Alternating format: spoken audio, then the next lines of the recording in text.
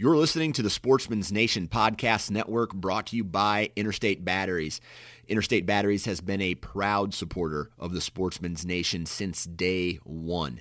So, if you need batteries for your truck, batteries for your trail cameras, TV remote controls, flashlights, you name it, Interstate Batteries has what you need.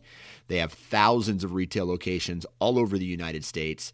So stop in, talk to a battery specialist, or for more information, visit interstatebatteries.com. Hello and welcome to episode 81 of the Ohio Huntsman Podcast. Hard to believe we're already at 81. Thank you all for listening. If you're new to the show, if this is the first episode you've listened to, welcome. We appreciate you being here, and thank you to all the long-term listeners for continuing to listen and continuing to share.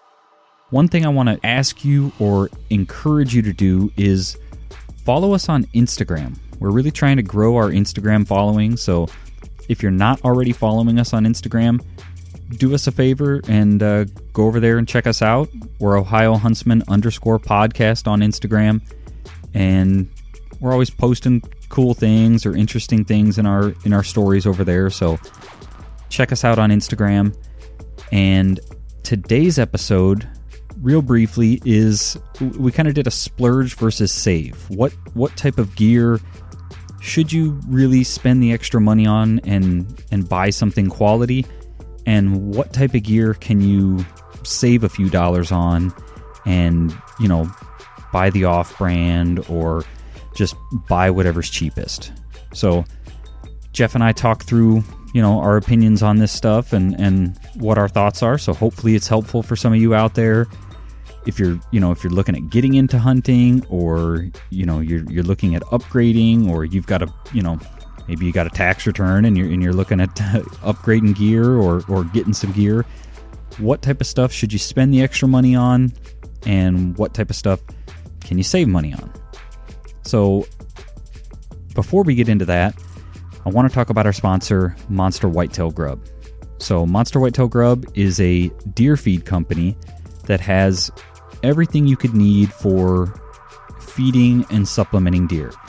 They've got their premium Monster Whitetail Grub feed, which is a high protein feed. It's got mineral mixed in. It's going to be great for the does as they're developing fawns. It's also good for antler growth. If you just want to run straight mineral, they've also got that. So basically whatever you need for feeding, attracting deer, that sort of thing.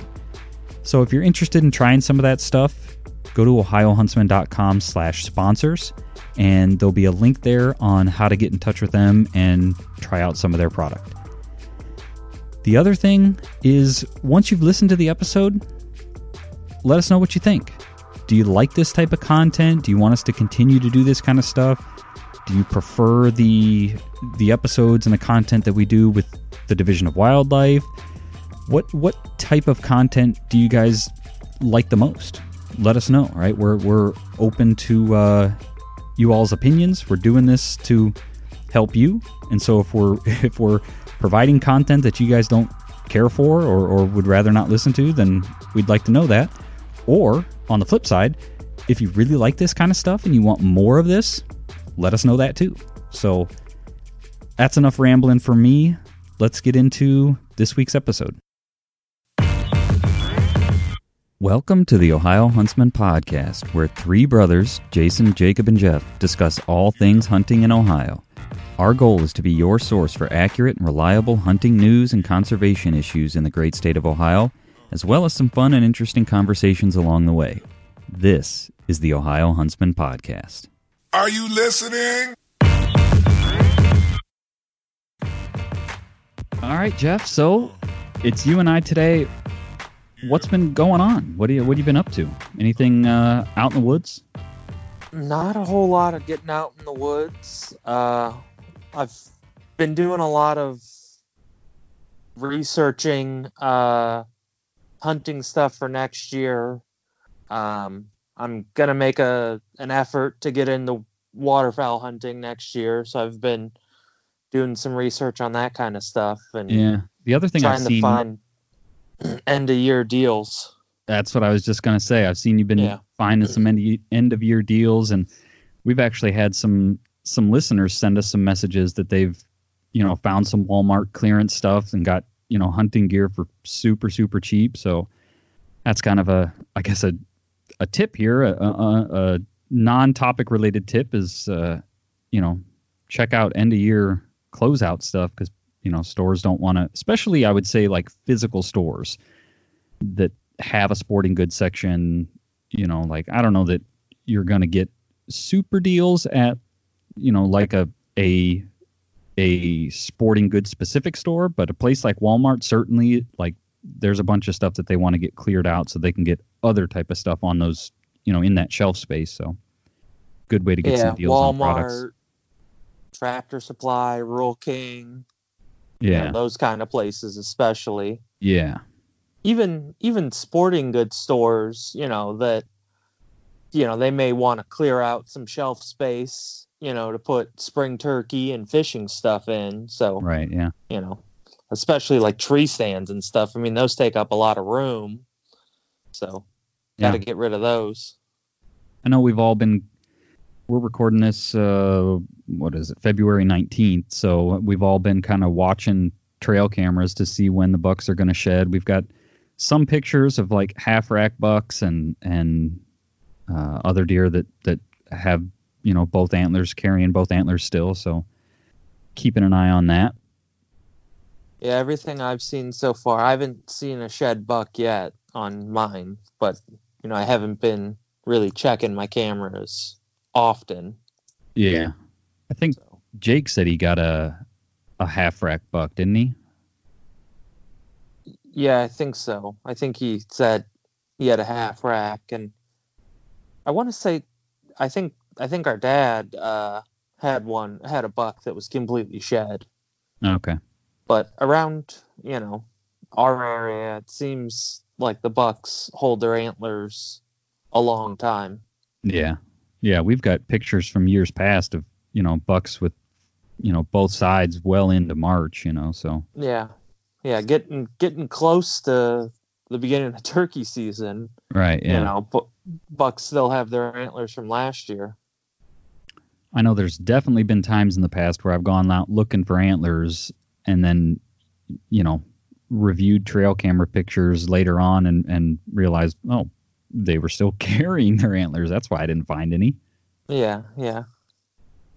So I guess to then get into the topic, we talked a little bit about finding deals on products. So splurge versus save is kind of the idea I had, or what products you should save money on and you can get the cheap stuff, or what products you should, pay the extra money for the quality.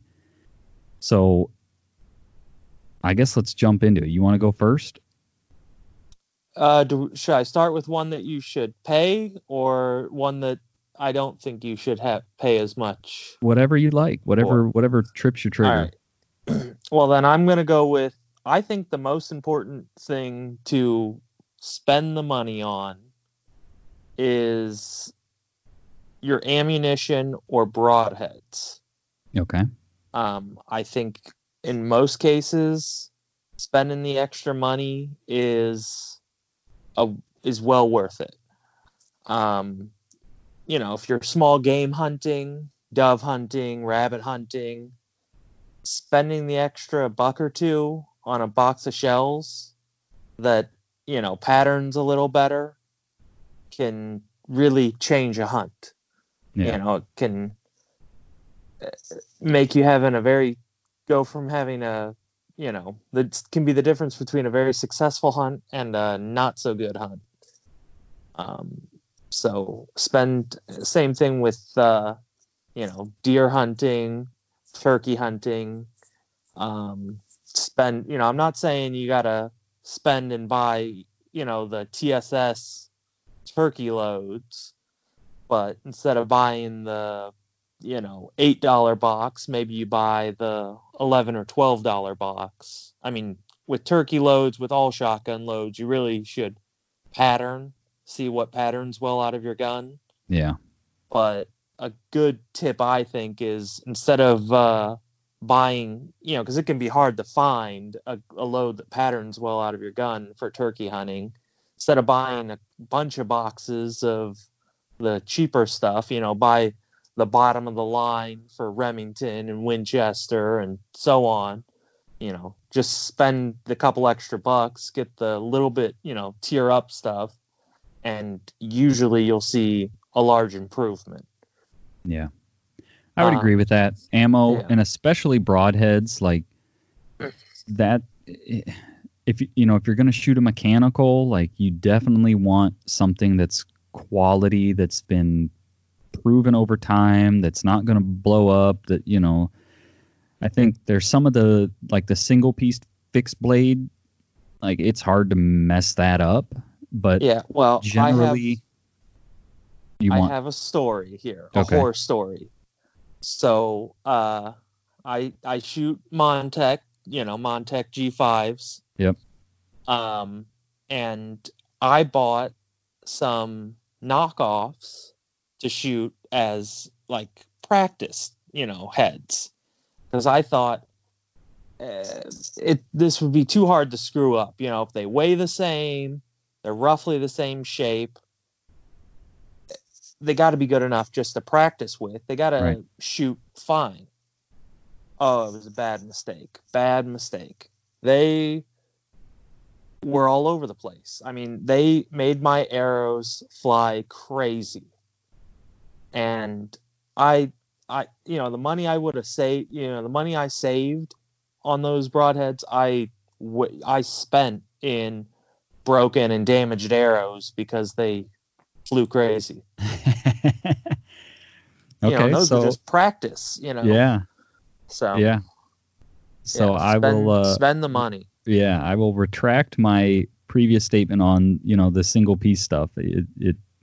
I hadn't had an experience like that, but I also haven't tried knockoff stuff either. So yeah, it was a bad experience. Yeah. So I've got one here on that I think you should save on, and that's clothing. So, and let me explain that a little bit. I don't believe that you need the fancy high-end camo. You don't need the fancy high-end wool, merino wool, and all that stuff. If that's something you value and you want to spend the money on it, by all means. But don't let, especially if you're a new hunter listening, like, don't let that be the thing that keeps you out of the woods. Go buy some, especially your next to skin layer, like your base layer. Get something polyester. You can find that stuff for super cheap. Look at what's the one, 32 below or 32 degrees or something like that.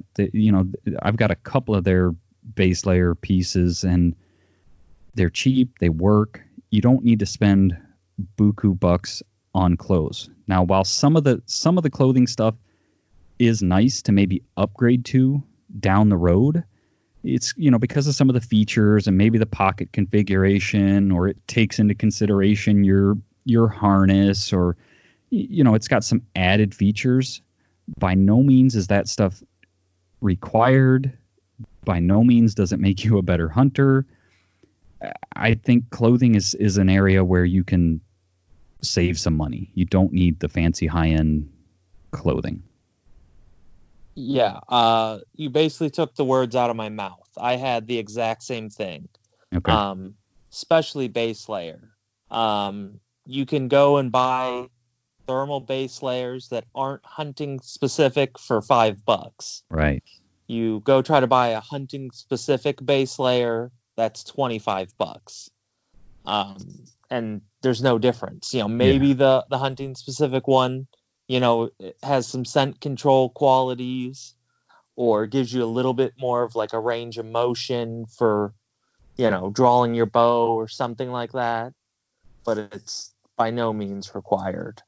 And a lot of that, like, non-hunting stuff is even putting the antimicrobial things into the polyester base layers now, because they've realized that not only for hunting, but just like that polyester stuff isn't naturally antimicrobial like merino wool is. So they're adding those antimicrobial features just so that those base layers don't start to stink over time. Right. No one likes to stink, just Yeah. in general. Yeah. Yeah. With warm clothing, a pair of camo jeans with a pair of sweatpants underneath of them are just as good Yeah. as buying, the $100, hunting pants, insulated hunting pants, or at least they're good enough. Yeah. So yeah, definitely clothing. I mean, 'Cause we a lot use that a lot, right? Like camo Yeah. pants and sweatpants underneath or camo jeans and sweatpants underneath make pretty good brush pants. Like the briars don't get to your skin when you've got that, that Right. thickness, and it costs you what, $25, $30, Right. $25 for a pair of jeans and $5 for a pair of sweatpants or something. Mm-hmm. Yeah. It's the other thing I'll say with clothing is you don't always have to buy camo. I mean, I know we all like our camo and everything, but if you can find solid color, like neutral, your grays and your browns and stuff like that, like a lot of times that stuff is way cheaper than something that's camo, because either they've got to pay a royalty to use that camo pattern, or they just know that they can charge more if it's camo. Yeah. So if you can find solid colored things, a lot of times you can find those items for much cheaper. And I mean, keep in mind, people hunted for years in blue jeans and a flannel, so you don't need the camo to kill a deer. Right. Yeah. Yeah. And yeah, I mean, people getting caught up in camo patterns, like, Yeah. I need this specific pattern. I mean, having a camo pattern to match your surroundings helps, but any camo pattern is, better than no camo pattern kind of thing. Yeah. Anything that actually breaks up your outline. It doesn't even need to be camo per se. It can be, I mean, especially for like deer hunting, if you're wearing a Hawaiian shirt, that's breaking up your outline. The deer don't really know that, like, oh, hey, that's a Hawaiian shirt. They can't see the colors all that well. I mean, deer do see some colors, but that's breaking up your outline. Oh, dude, I so want you to wear a Hawaiian shirt this fall. That would be that would be awesome. Yeah, I don't think I have one, but I don't even know where you would buy one of those anymore these days. no, not really. I mean, thrift store. You'd have to go to a thrift store probably, Yeah. or Hawaii. There you go. Those are probably your options. Yeah. All right. So do you have another one, Jeff, or should I jump into my next one? Well, my next one to save on is kind of a play off the ammo one. Is you don't need to go out and buy a super expensive gun. Yeah. It's more important that you get familiar with the gun that you have and that you practice with it and have quality ammo than it is how nice the gun is, really. Yeah. I would echo that with the statement I made earlier about clothing. Like, don't let a high dollar gun be the thing that keeps you out of the woods. Like, go buy a single shot for, you can buy a used single shot for what, I don't know, $100 or something. Like, don't let that be the thing that keeps you out of the woods because, I need this super high end gun. You don't. You just need one that goes bang when you pull the trigger. Yeah. I mean, you can buy a brand new single shot shotgun for close to $100 with, an off brand, a generic brand, if you will, a bargain brand. I would recommend buying a used name brand one. I mean, I most of the time prefer older guns anyways, when it comes to shotguns. They just seem to be made better. Yeah. So used guns are another good option for any kind of hunting. Is you don't need to buy a brand new one. A used one is most of the time just as good, if not better quality. Yeah. What do you think? What's your take on bows? You said, you kind of mentioned guns. What's your take on bows? Now, bows you might want to spend a little extra money. At least spend a little bit more time researching. Because there's a big difference, between high end and low end bows. Yeah. In quiet, in draw weights, in speeds. There can be some drastic differences. Now, I will say, like with bows, don't be afraid to buy a used bow, but maybe take it to if you can, take it to a pro shop or something before you buy it and have them look it over and make sure you know what you're getting into. It doesn't have cracked limbs or any kind of weirdness like that. If you do buy a used bow, I would plan on taking it to a pro shop and just have them do a once over on it and make sure that, if it needs parts, you saved money on buying it initially, spend the money on having a pro shop look it over and make sure that it's safe. But don't, I guess again, to sound like a broken record here, don't let that be the thing that keeps you out of the woods. Up until this year was the first year I bought a new crossbow. I had used a used Horton Yukon SL for years that I bought used. Now, in that case, I bought it off my uncle, and I knew he had taken care of it, and so it was. I felt confident in buying that used bow because I knew the history on the bow.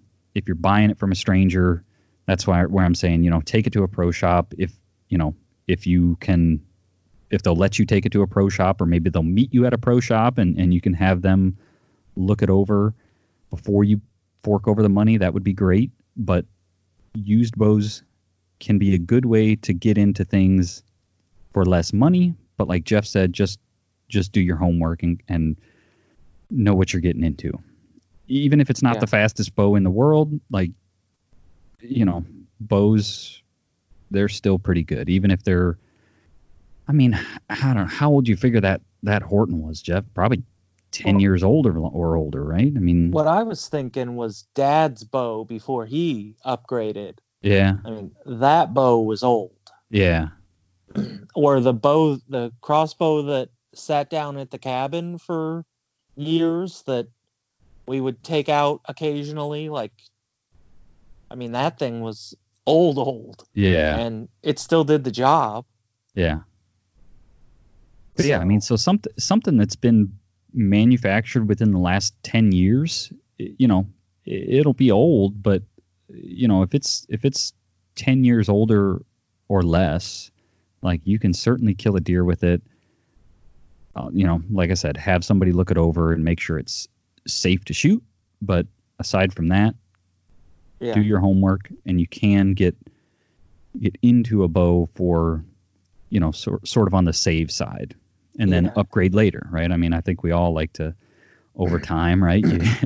You fall victim to the marketing, and you want to get the latest and greatest, fastest, lightest, whatever. Yeah. Also, I would say maybe go with a used, higher end bow over a brand new lower end bow. Yes, I would agree with that also. Instead of getting the, $100 bow, $150 bow, new, you spend that same amount of money, but get a bow that's 5 years old, that was at a higher price range originally. Yeah.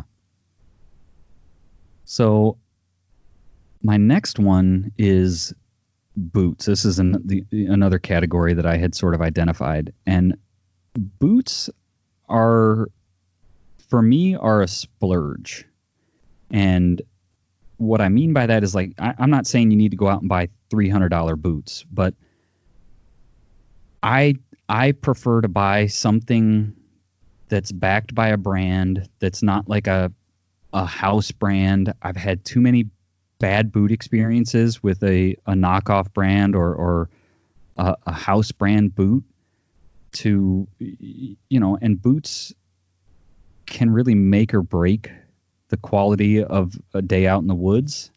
If you're walking around all day and they're rubbing you weird, or they don't keep the water out, or whatever, like, I prefer to take care of my feet, keep them dry, keep them warm as best I can.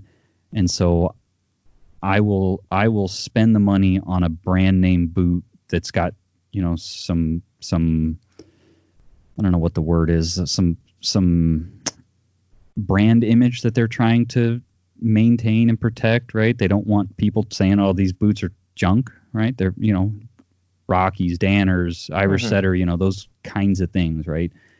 I'm not saying you need, especially for Ohio hunting, you don't need like $300-$400 mountaineering boots. If you hunt out west and that's your thing, then, by all means, boots are super important. But, I'm just saying I try to steer away from those budget boots, the Walmart boots, but I say that, and Dad, I think, goes to Walmart and buys a pair of boots and never complains about them and is fine. But me personally, I tend to splurge a little more on boots.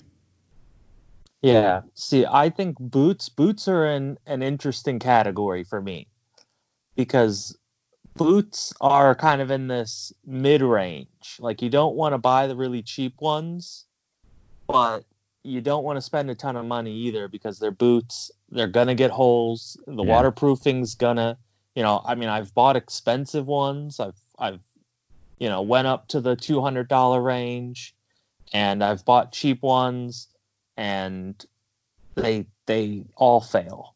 The soles blow out of them or lose waterproofing. Now, the really cheap ones, sometimes they're not waterproof from the beginning. Yeah. Or the sole falls off in one hunting season. Yep. But I've, in the $60, $70 range and the $200 range, they seem to wear out roughly equal. Now, the $200 boots might be more comfortable before they wear out that much, but they wear out. So there's kind of this fine line that you kind of got to find the middle ground of, I feel. Yep. Yeah, they are definitely a consumable, but in that time of useful life, I guess for me, you mentioned the waterproofing on cheap boots. I've had issues with that, and just for some reason, maybe it's the way they sew them or something. With cheap boots, I always seem to have issues with them rubbing weird, like rubbing on that ball on my ankle, or just the boots crease weird, and then they rub me weird, and I don't know what it is, but it seems like I have that more often in a cheap boot than I do in a little bit nicer boot. Even like the what are those, Cabela's Iron Ridge, or is that what those are called? Cabela's has that I'm not familiar with Cabela's house brand. That's what you're saying, like they're... Yeah, it's a Cabela's branded boot. Yeah. Cabela's branded stuff is a lot of times pretty good. Yeah. Scopes and everything. Yeah. I bought a pair of those boots, and I brought them home, and I was wearing them around the house, and I was like, I can already tell they're rubbing me weird. And so I ended up taking them back, and I think I ended up buying a pair of Rockies. And actually, I think those Rockies that I bought are the boots that I wear almost all the time now. And I just control warmth with socks, because they're a lower insulated boot. But anywho, sidetrack. Yeah. So sidetrack. I have a sidetrack, and you may or may not know the answer to this. but what is it about dewy grass that kills the waterproofing on boots? You can walk through a creek and no water. You walk through dewy grass and your feet are wet. I don't know. I would love to talk to a boot manufacturer and talk about that, because there is definitely something about it. The only thing I can think is the boots, like that mechanical swishing of the grass, that rubbing of the grass on the boots is like somehow defeating the waterproofing. It's somehow forcing the water through the membrane, or through, if it's a coating on the boot that makes them waterproof, it's somehow, I don't know, but I have the same thing, right? It's like brand new boots, you walk through dewy grass and your feet are wet. Mm-hmm.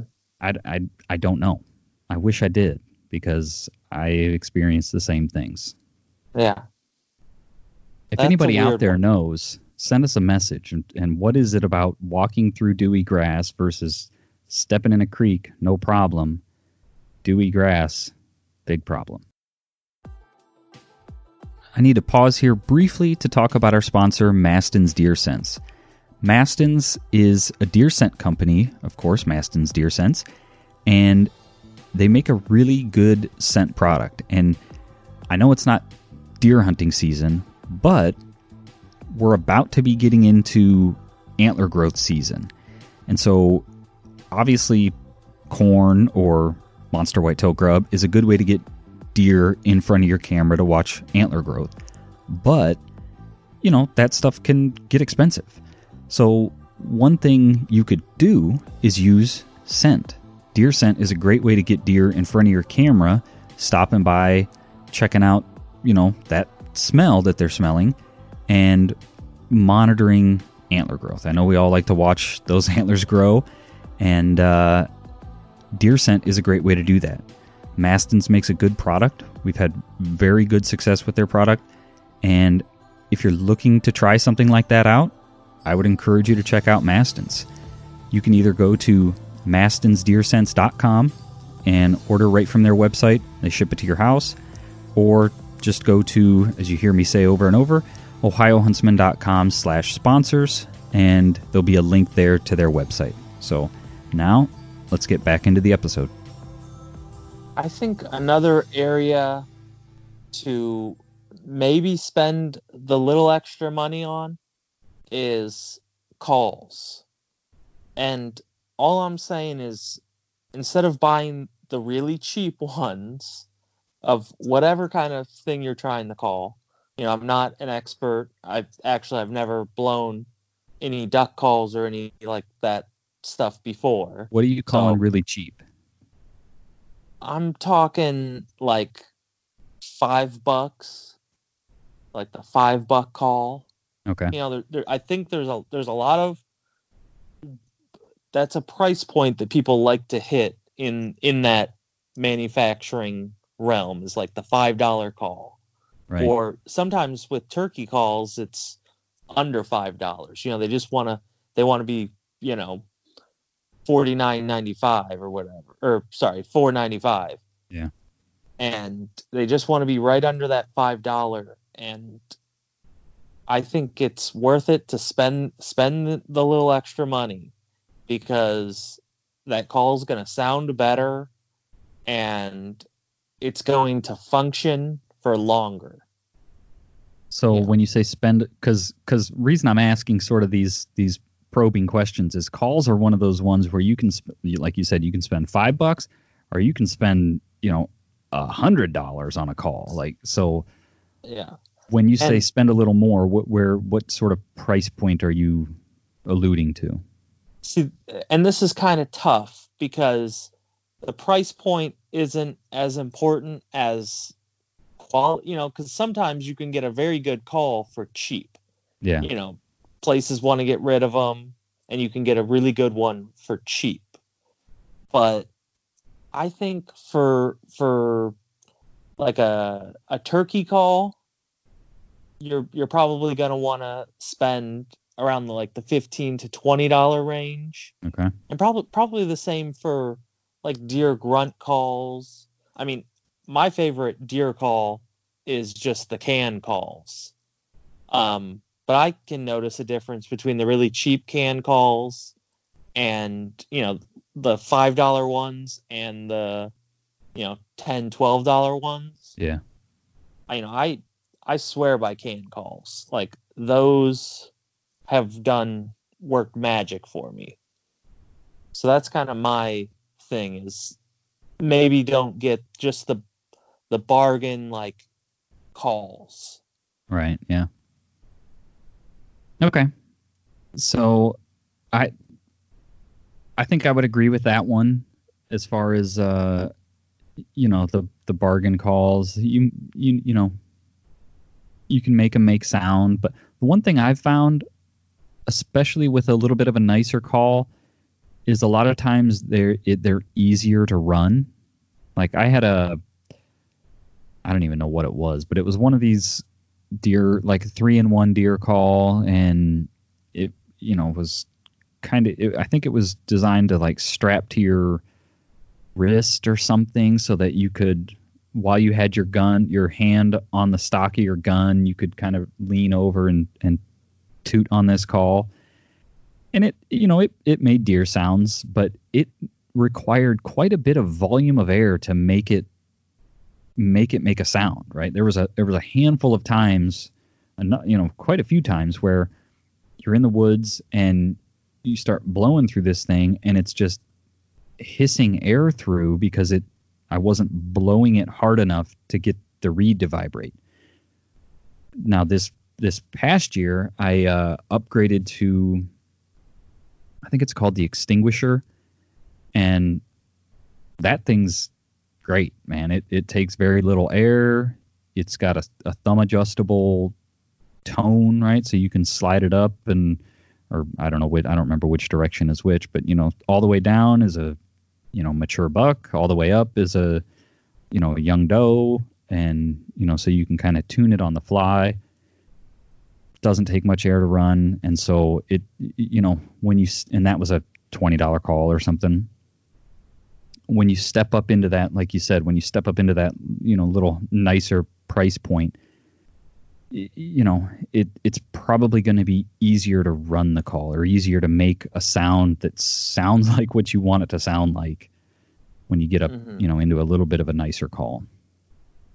I think some of the high end, like those real expensive calls, are more like collector type things. Like they've got some kind of custom engraving or some kind of unique wood that you can only get in the jungles of Borneo, or I don't know, but some of that stuff is I don't know about collectors, but they're for more of an entrepreneur, not a connoisseur.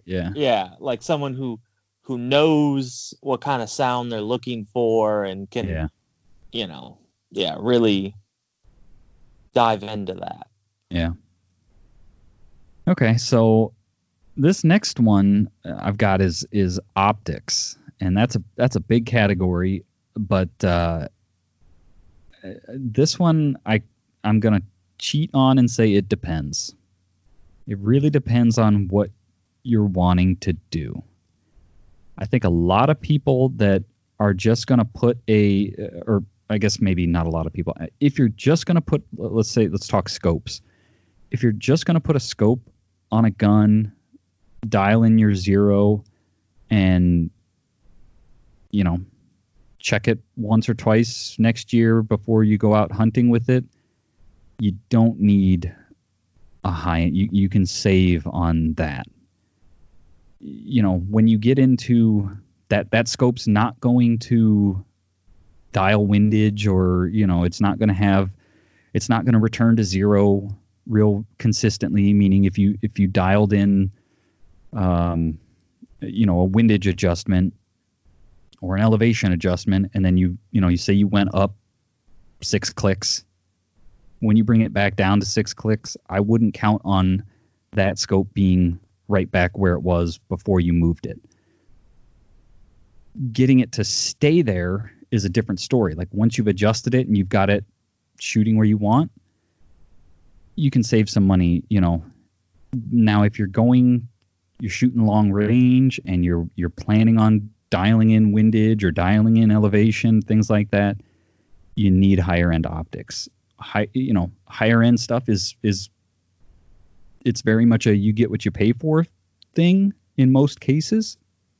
And so you're going to get clearer glass, you're going to get nicer coatings, you're going to get those features in the turrets where the more precision machining where it's going to return to zero, that sort of thing. But if you're just putting a gun or a scope on something and you don't plan on fooling with it, you can save. The one thing I will say, though, is if you're shooting a heavy recoiling gun like a slug gun, be careful in buying cheap optics, because what I've seen a lot of is there's a lot of cheap optics out there that are targeted for the AR market, the tactical stuff, and they don't stand up to the recoil of a 12 gauge. You might get a season or two out of them, but like primary example here, a perfect example here is Jacob had a red dot on his shotgun, and that red dot ended up losing its seal, and so moisture got inside of it. Couldn't see I don't know if it quit working altogether or if he just couldn't see the dot because of the condensation on the inside of the optic. And I mean, maybe that would have happened to anything, but I suspect the heavy recoil of a 12 gauge didn't help. And so, it was red dots are a lot of times used for ARs and are marketed for that market. That's much lower recoil thing. So what I'll say is, if you're going to put an optic on a slug gun or something that's got a heavy recoil, read the reviews, but particularly if you can search reviews for like what did they put it on, and if you can find one, because some of you people spend a lot of time writing reviews, which I do appreciate. I don't have the time to write reviews on stuff I buy. So when I read a good review, though, that somebody like some people even come back and will update the review a year later, things like that. So if you can find a review like that where they've been using it on a heavy recoiling gun, then I would feel pretty confident that you're safe. But just be careful in those cheap optics for ARs. A lot of times they won't hold up to 12 gauge recoil. Yeah. But binoculars are, same thing. Like for what we're doing here in Ohio, you're not sitting and looking through the glass all day to where you need something that's going to be super clear, super crisp. But if you value that, then spend the money. But I don't think you need to go crazy on optics. Yeah. I think any thoughts on that, Jeff? Well, especially in the binocular realm for Ohio hunting, you don't really need to go crazy because you're not looking at anything that's far enough away typically. Yeah. And most of the time you're not really getting to look at something for long enough that you really need this super clear picture. You're not looking at an animal that's 200 yards away, bedded down, and you're, trying to score that buck. It's like, oh, here's, there's a buck moving through the woods coming towards me. I want to see if it's the size I want to shoot before it gets to me. Right. Or, there's a buck moving on a trail over there. I want to see what it is. And maybe I'll set up my, move my stand over there tomorrow to try to catch him. Or if he's too small, I'm not going to move over there. Yeah.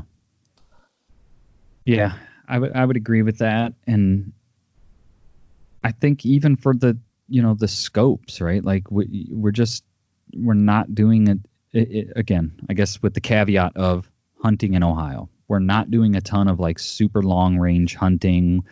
We're not doing a ton of like dialing in elevation or things like that.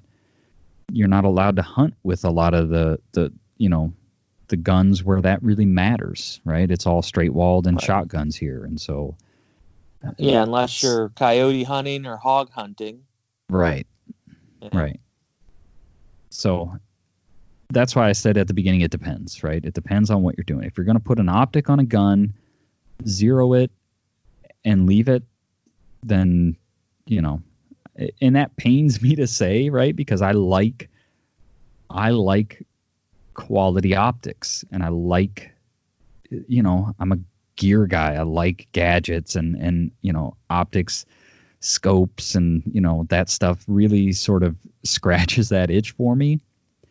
But I often have to remind myself, like, yeah, all the fancy reticles and the fancy turrets and all this illuminated and all this and that is great, but does it really matter for what you're planning to use it for? And most of the time, the answer is no. So, what do you got, Jeff? All right. My next one to save money on is, and this is probably my last one, is coolers. For most cases, you do not need a Yeti cooler. Yeah. You can save money.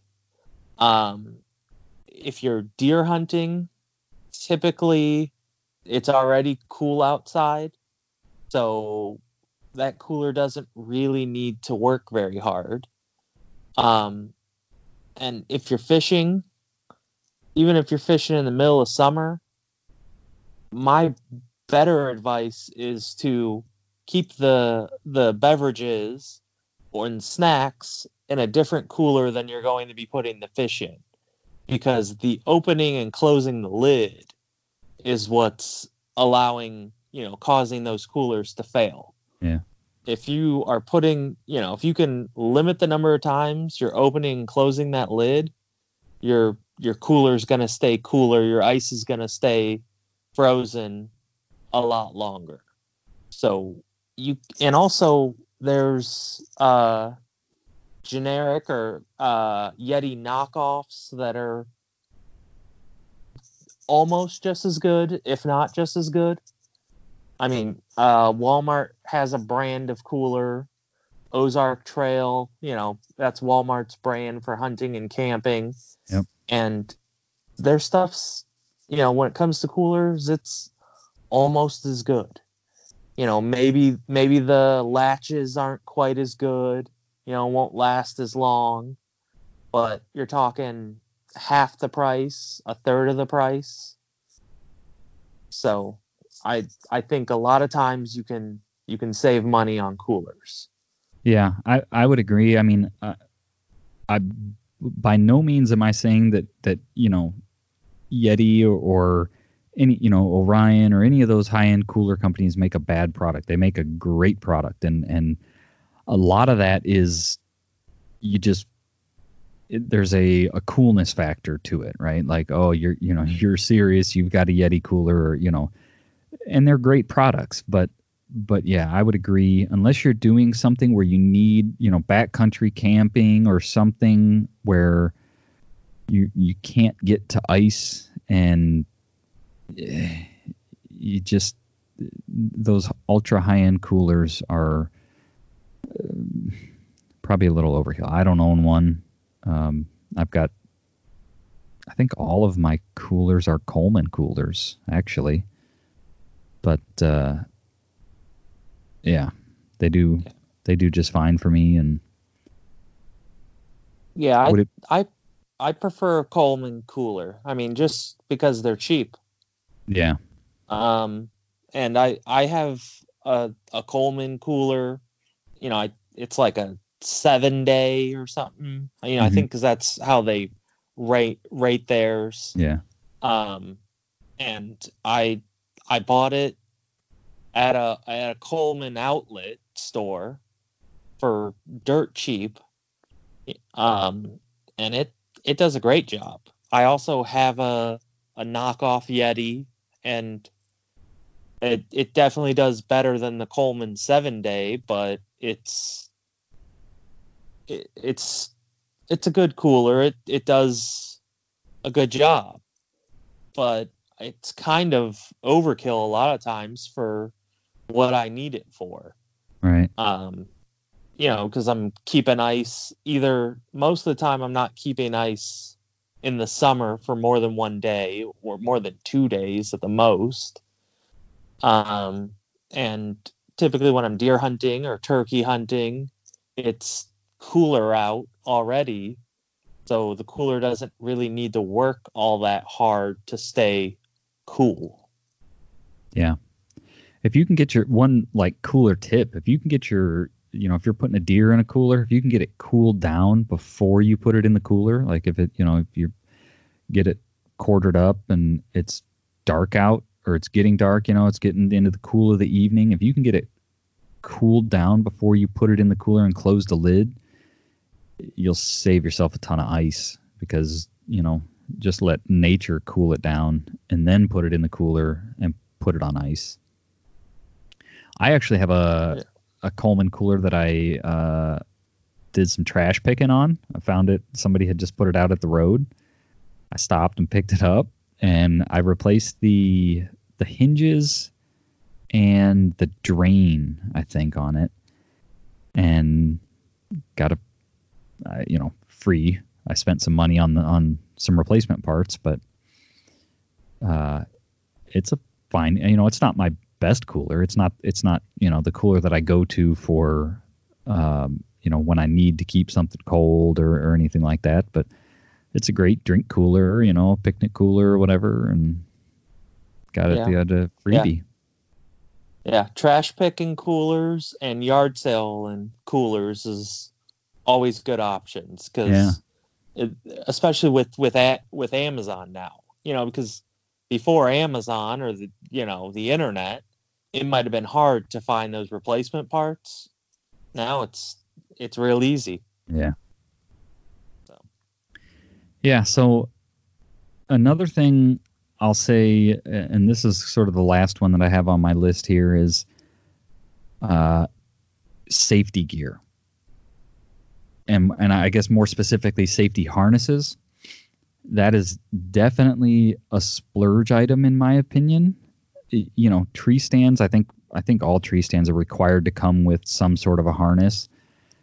And they're they will work, don't get me wrong. They will save your life in the event that you fall out of a tree stand.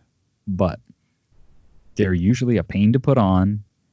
And so if the fact that they're a pain to put on prevents you from putting it on, or you think, oh geez, I don't want to put that thing on. I forgot, whatever. I'm just going to run up to my tree stand real quick. I left something hanging on the hook or whatever up there. It's not worth it, right? If you buy one of these nicer harnesses that just clips on and it goes on real easy and it's comfortable, I guess what I'm saying is spend money on a harness that is easy to put on so that you're more likely to wear it. And it's sort of a no-brainer. Like, well, I need to go up to my tree stand. Oh, I need my harness, and it takes me 2 seconds to throw it on. It's not a debate of oh geez, I gotta figure out all these straps and feed them through these buckles, and I'm just not going to do it. I just need to run up there real quick. Yeah. If a nicer harness, and it will make you more likely to put it on and wear it all the time, buy a nicer harness. Another thing is, don't go so nice that you're afraid to replace it when it expires. Yeah. You can, don't sue me here, but you can extend the life of those a little bit, but you really should be replacing your harnesses when they expire. Yeah. Because if they're expired, they may not do their job, and you hate to find out when you actually fall. Yeah, that's one thing that I need to look into on tree saddles. Like, do they expire like a tree stand harness does? Right, because like you said, a tree stand harness has a expiration date, when it needs replaced. A saddle is, your saddle is basically your harness. So does the saddle need replaced every 5 years or whatever the life of a tree stand harness is? Or are they doing something different in those that doesn't require them to be replaced periodically? I don't know. Yeah, that's a good question. So yeah, safety harnesses or any safety gear, splurge on. Spend the money on that stuff because it's not worth it. So do you have any more, Jeff, or is that a good spot to wrap it up? I think that's probably a good spot to wrap it up. I think we hit the major ones. I mean, because the major one for me is spend a couple extra bucks on quality ammo. Yeah. Because I've seen guys, I mean, even with just like your regular rifled deer slugs, they go and buy the cheap stuff and they can't get the things to shoot consistently. And they end up spending more money because they can't get the thing, they're trying to figure out why their gun's not sighting in, and it's because the ammo's not shooting consistently. Yeah. And all I'm saying is, buy a name brand rifled slug, Remington, Winchester, Federal, instead of the knockoff brands. Right. I've seen that way too many times where the people buy whatever's cheap, the Walmart special. Typically Walmart only carries actually the name brand stuff, but Dick's special, and can't hit the broadside of a barn with it. Yeah. And I, especially now with the straight walled cartridges, coming in to the state, hunters who don't really know, are buying full metal jackets, to shoot deer with, and because it's cheap, they buy the cheap ammo and they don't realize, the people who are only going out for deer season, they because when it was a slug state, a shotgun state, basically any slug you put in there was basically a hunting round. Right, yeah. And now people aren't paying attention to, they might not be shooting full metal jackets, but they're shooting target rounds and not getting good, expansion or penetration or whatever. Right.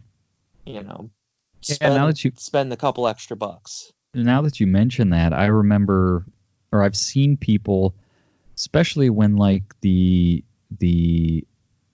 sabot rounds were kind of getting popular, right? Like I saw people shooting, they bought the rifled barrel, or they bought a gun that had a rifled barrel on it, but then they didn't want to spend the money on those because they're expensive, right? They didn't want to spend the money on those sabots or sabot, and so they were shooting rifled slugs through a rifled barrel, and shooting like, I want to say it was like 8-inch groups at 40 yards or something, because they, those bullets they're not designed to be spun by rifling. They're designed to be shot out of a smoothbore. And it was, it was like, yeah, good enough. Yeah. I mean, no, it's not. Dad did that for years. Shot a rifled slug out of a rifled barrel. And I mean, it worked out well for him. He was getting pretty good patterns or whatever. But once he did switch to, the sabots, he was, he could shoot 100 yards, no problem. Yeah. And before that was impossible. At 100 yards, that thing was shooting a 12-inch group, Right, I mean, who knows where. Yeah. So, I mean, it was a big difference. It was, once he switched, he never went back because he realized, oh, wow, this is a lot better. Yeah. Because, I mean, even the expansion on those, I think, provides a much better kill. Your regular rifled 1 ounce rifled slugs, I don't think they expand well, or there's something. I've seen it a lot of times where they more seem to push their way through than actually cause a lot of shock, and the deer can, has some internal organ block that hole, and the deer dies, but it's not leaving a blood trail. Something is jammed up the entry and exit wounds, and it's hard to find the deer. Yeah. Even though you put a 12 gauge slug through it, which is a massive hole, where I've with the sabots or sabots, you don't seem to have that as much. Those leave a blood trail, and a lot of times those bullets are expanding even further than a 12 gauge hole and are doing some real damage. Yeah. So. Okay. Well, I think this was a good one. It's always good to kind of think about, do I need to splurge on this one? And a lot of times you don't, as long as you're smart about it. There are some things that you probably should spend the extra money on. Jeff, you said ammo was a big one for you. I would say clothing is a big one. Like, you don't need to spend a bunch of money on clothing. I don't know that I own any like name brand clothing. I do think I have some Under Armour, but it's old stuff, like, back from playing sports days. And I do have some Carhartt jackets, but other than that, I don't know that I own any like name brand camo hunting clothing, anything like that, so. Yeah. I'm a big fan of Carhartt hunting stuff. I think if you're going with a name brand, that's probably a really good one where the name brand does kind of give you some benefits. Right. And yeah, I have some Under Armour stuff, but most of the time I bought it because it was on sale, or, it was the most economical option most of the time. So that's kind of with the clothing. Yeah, that's where I'm at too. So yeah. So I think that's good. Thanks for listening. We'll talk to you all next week. And one thing I will say is check out Your Outdoor Deals on Facebook. That's the place where we didn't want to clog up our Ohio Huntsman feed with deals posts, but if we find deals on Amazon or whatever, that's the separate page that we've created for posting that kind of stuff. So it's at Your Outdoor Deals on Facebook. And yeah, it's not necessarily things that we've tried, but just good deals that we're finding on hunting gear, clothing, calls, tree stand, anything hunting and outdoors related, we're throwing up there. So if you're interested in seeing some deals on that kind of stuff, check it out. All right, so that's going to do it for us this week. But let's continue the conversation over on social. So we gave our opinions in the episode about what things we think you should save on and what things you should splurge on. But what are your thoughts, right? We want to hear from you. We talk into these microphones, and it's good to get some feedback and some interaction from you all. So find one of the posts that we make about this episode and let us know what things are save items and what things are splurge items. If you aren't already following us on social, we are Ohio Huntsman on Facebook and Ohio Huntsman _podcast on Instagram. And we're always posting new stuff on there. One of the things we've been posting a lot about recently is the proposed regulation changes. So if that kind of stuff interests you, check that out and subscribe. And with that, we'll talk to you all next week.